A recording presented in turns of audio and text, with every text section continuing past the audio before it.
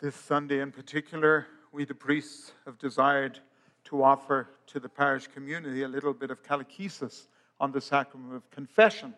And the gospel itself is very helpful for this purpose because it shows the form of sin. It shows the form that sin has by these temptations of Christ.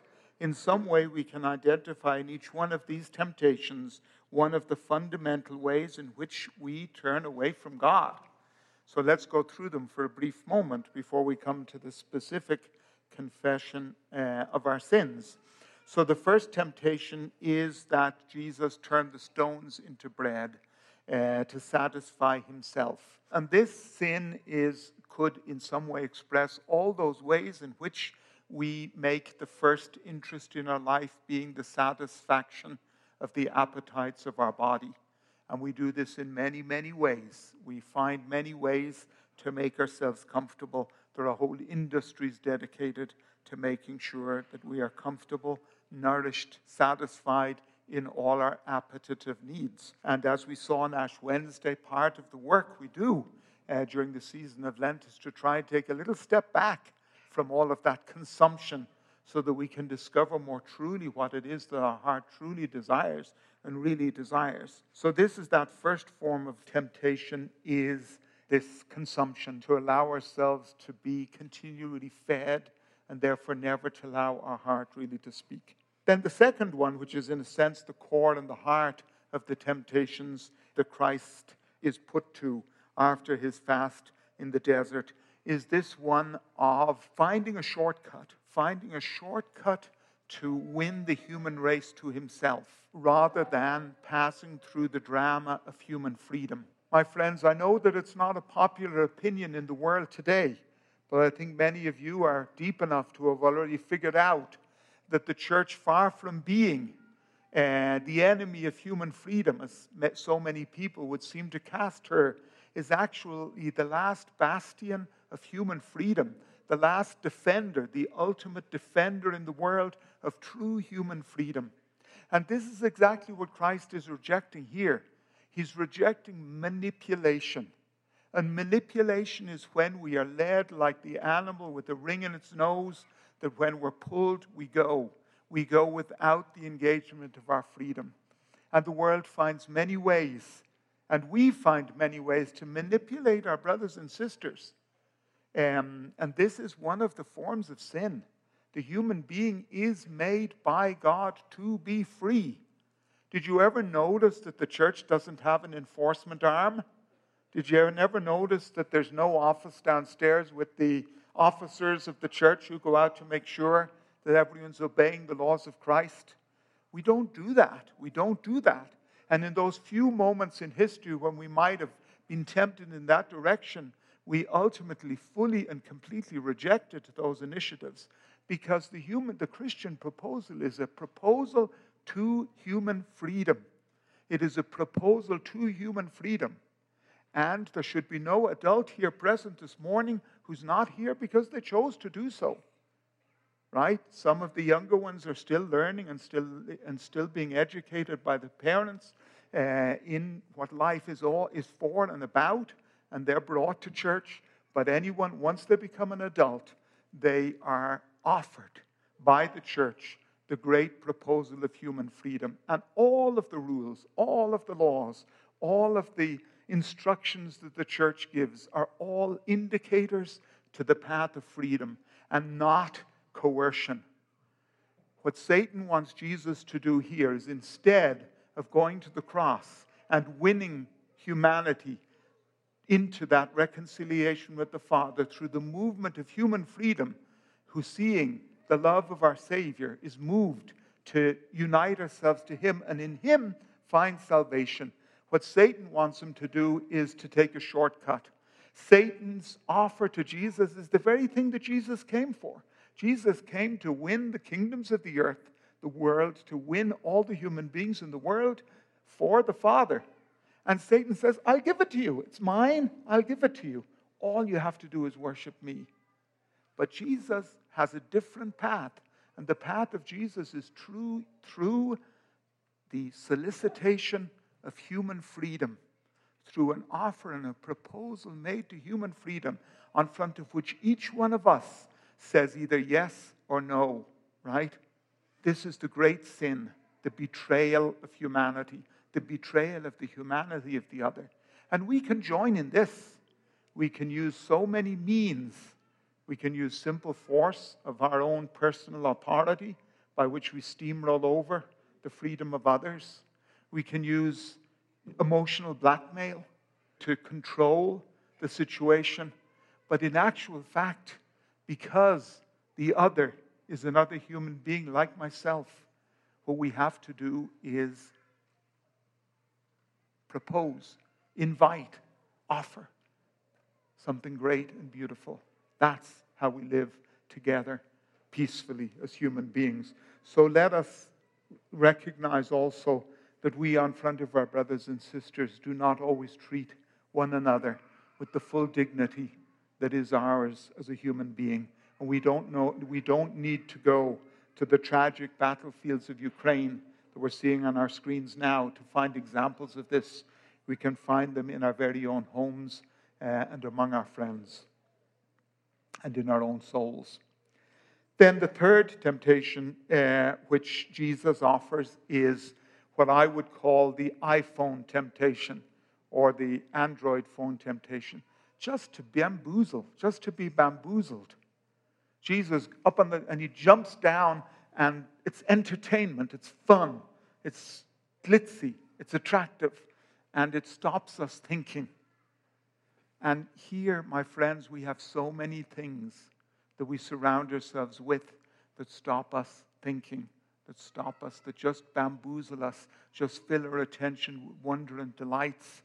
And for some reason, that little screen is so compelling that many of us, very often, we turn away from our most sacred and beautiful duties to love of family, attention to kids, all those things, and we allow ourselves to be absorbed in that being bamboozled.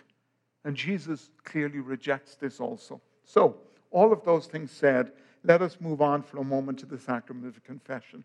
The sacrament of confession is the sacrament by which Christ left in the hands of his church the power to forgive sins and to reconcile us with the Father through the merits and the grace of Christ, through the merits and the grace that Christ won through his paschal mystery, his passion, death, and resurrection.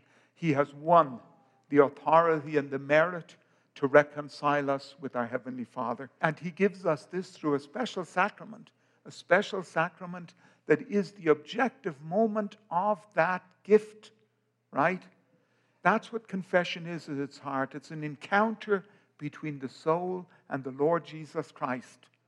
In confession, the sacrament of holy orders of the priest is at work, because the priest that sits in that chair with all of his humanity, a human being just like you, but because of the sacrament of orders that he has, he in that moment stands in for Christ. He stands in for Christ. And therefore the priest doesn't say, I don't know if you ever noticed, but the priest doesn't say, and Jesus forgives you. He says, I forgive you. Because in that moment the priest is standing in for Christ, and who you are confessing your sins to is not the priest. It's through the priest you are confessing your sins to our Lord Jesus Christ. So in this way, the moment of confession can be very well compared with the moment with Jesus and Peter by the shores of the Lake of Galilee. After Peter had betrayed Jesus, he was sorry immediately. When the cock crowed 3 times, what did he do? He went out and he wept bitterly. He was deeply sorry for his sins. But yet, he needed the encounter with Christ. He needed the encounter with Christ to fully recover from this wound he had inflicted on himself. And that encounter came later in the adventure, came some days afterwards, when Peter, for the first time, finds himself sitting down with Jesus around the fire where Jesus has prepared the breakfast. And Peter is sort of sitting back. Peter doesn't have his usual confidence there in the front row being the protagonist. Now he's burdened in his soul and in his heart. He feels sad and sorry, and he doesn't know how this reconciliation with Jesus is going to come about. He doesn't know whether he's going to be cast aside. He doesn't even know if he's welcome there. Probably in his heart he doubts it. Probably thinks at the very least they're going to take that leadership from me that was given to me. You are Peter, and on this rock I will build my church. Peter, you're not really a rock after all. What you did shows that you're not really a rock after all. I think John is a better bet. Maybe he thinks in his humanity, we know what Peter's like. Maybe he thinks that's what's going to happen, right? So he kind of hangs back. And then Jesus turns to him and asks him. Jesus could have asked Peter many, many questions. I often think about this. He could have just said, Peter, how could you? How could you? And just looked at him. And Peter would have been crushed. Peter would have been devastated. And he wouldn't have been able to say anything, right? Instead, the question that Jesus chose to ask Peter was the only question that Peter could answer with real and true dignity, that could allow to emerge in Peter the real thing that's of value in Peter. Simon, son of John, do you love me? 3 times. And Peter recognized the 3rd time that these questions represented the awareness in Jesus of those 3 betrayals. And that by each of his, yes, Jesus, you know I love you, the only dignified answer that Jesus can elicit from Peter is the one he looks for. And Peter is able to say, yes, Lord, you know I love you. My friends, the sacrament of confession is that.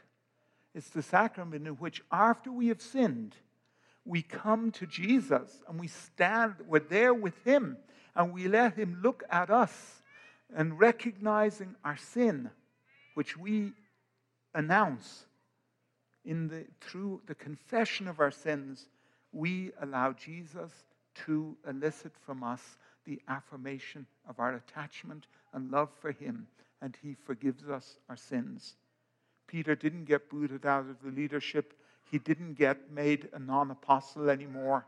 Jesus didn't substitute Peter. He reaffirmed him in his vocation in a clearly deep and explicit way. Feed my sheep, feed my sheep, feed my sheep.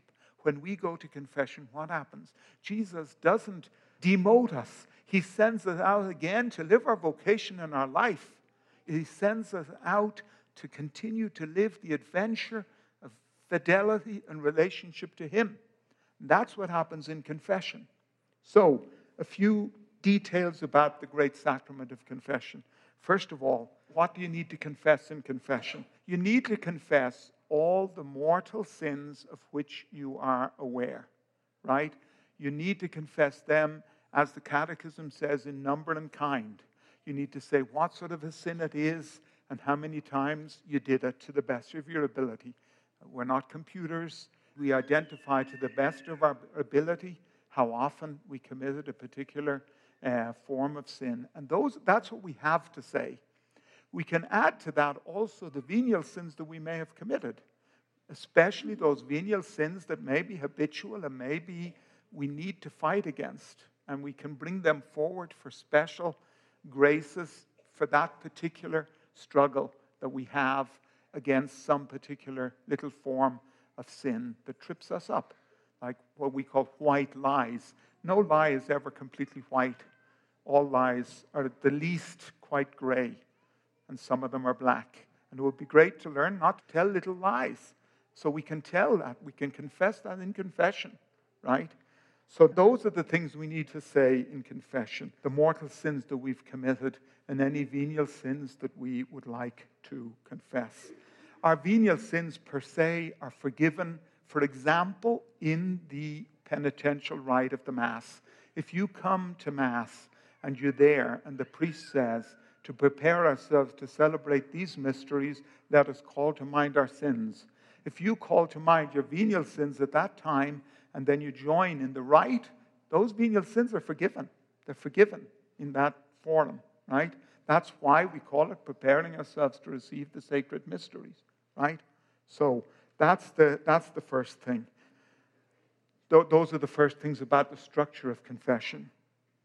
When should we go to confession? Well, as you know, the law of the church says that we should go to confession once a year. That's the absolute minimum. And the law of the church also tells us that we must receive communion worthily during the Easter season. And part of that worthiness to receive Jesus in the Eucharist during the Easter season could very well imply, in most cases I think it would imply, that we need to go to confession to prepare ourselves for that worthy reception of Jesus in the Eucharist. When we don't go to confession once a year, we commit a disobedience to the positive law of the church, which is the law that guides us on our way. And in that way, it's like missing Mass on Sunday. To not go to confession during the year is a disobedience like the disobedience of not going to Mass on Sunday. And therefore, at least potentially, in matter, it's a mortal sin, it's grave matter, and therefore it should be confessed. However, the development of a worthy spiritual life often requires us to go to confession much more often. A very good guide for the faithful people of the church, and I know that many of you adhere to this, is a monthly confession. You make it your habit to go to confession once a month. That's why on the first Saturday of the month, we always have the line going all around the church because everyone's coming. Just a little hint, you could choose a different one than the first. And that way it would kind of, we could even out that crowd. But once a month is a very, very good counsel. But even if we're once a month confession people, we should also be aware that confession is not synchronous. Confession is when we need it. So if I know that I had the misfortune to fall into a serious sin, I should go to confession at the very next possible opportunity, right? I should make a good act of contrition as best as I can, and then I should go to confession as soon as possible. St. Pius X, in his famous catechism, gave 4 qualities of a good confession. He said the first thing he said is it should be heartfelt. He says it should be complete. He says it should be true. And he says it should be short. Right? Brief is the word he uses. Now let me just come to that word brief for a moment, because it's not that you have to kind of shear your confession down to an absolute minimum, but there are a couple of things we should do. We should prepare ourselves for confession. When we go into the confessional, we should know what we're going to confess, and we should have figured out to the best of our ability how long it is since the last confession, because that's a part of a good confession. We say, bless me, Father, for I've sinned. It's been since my last confession. We should figure that out. We shouldn't come in and say, bless me, Father, for I've sinned. I think it's been about a few weeks, several weeks. Though we should try and figure that out. We're doing something great and beautiful, and we're coming before the Lord our God. So let's not just kind of fudge it. Let's try and do it intentionally and well, right?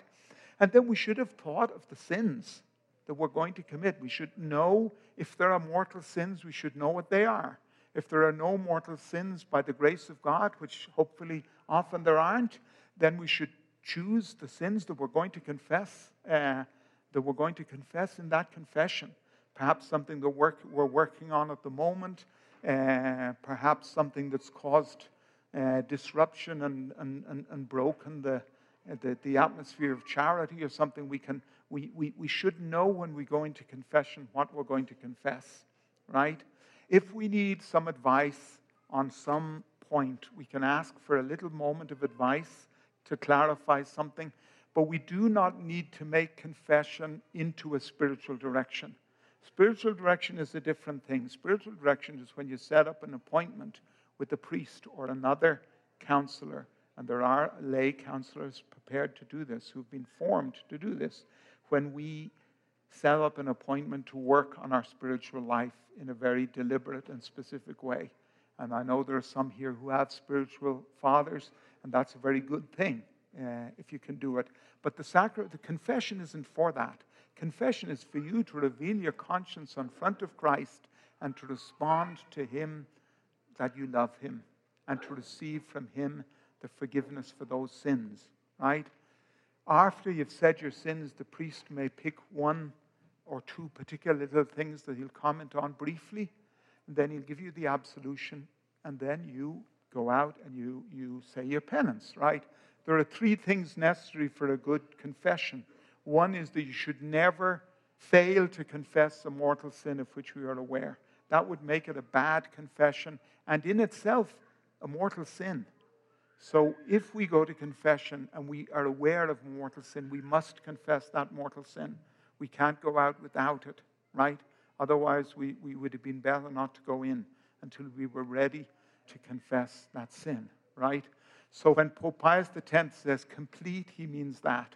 He means that we don't omit any mortal sin, that we are aware that we have committed, right? We need to be truly penitent, right? There's a difference between what we call perfect contrition, which is based on the pure love of God, and imperfect contrition, which is based on lesser sentiments of inadequacy, self-regret, other things that aren't perfect contrition. In confession, imperfect contrition is enough, but there must be contrition. We need to regret that we sinned.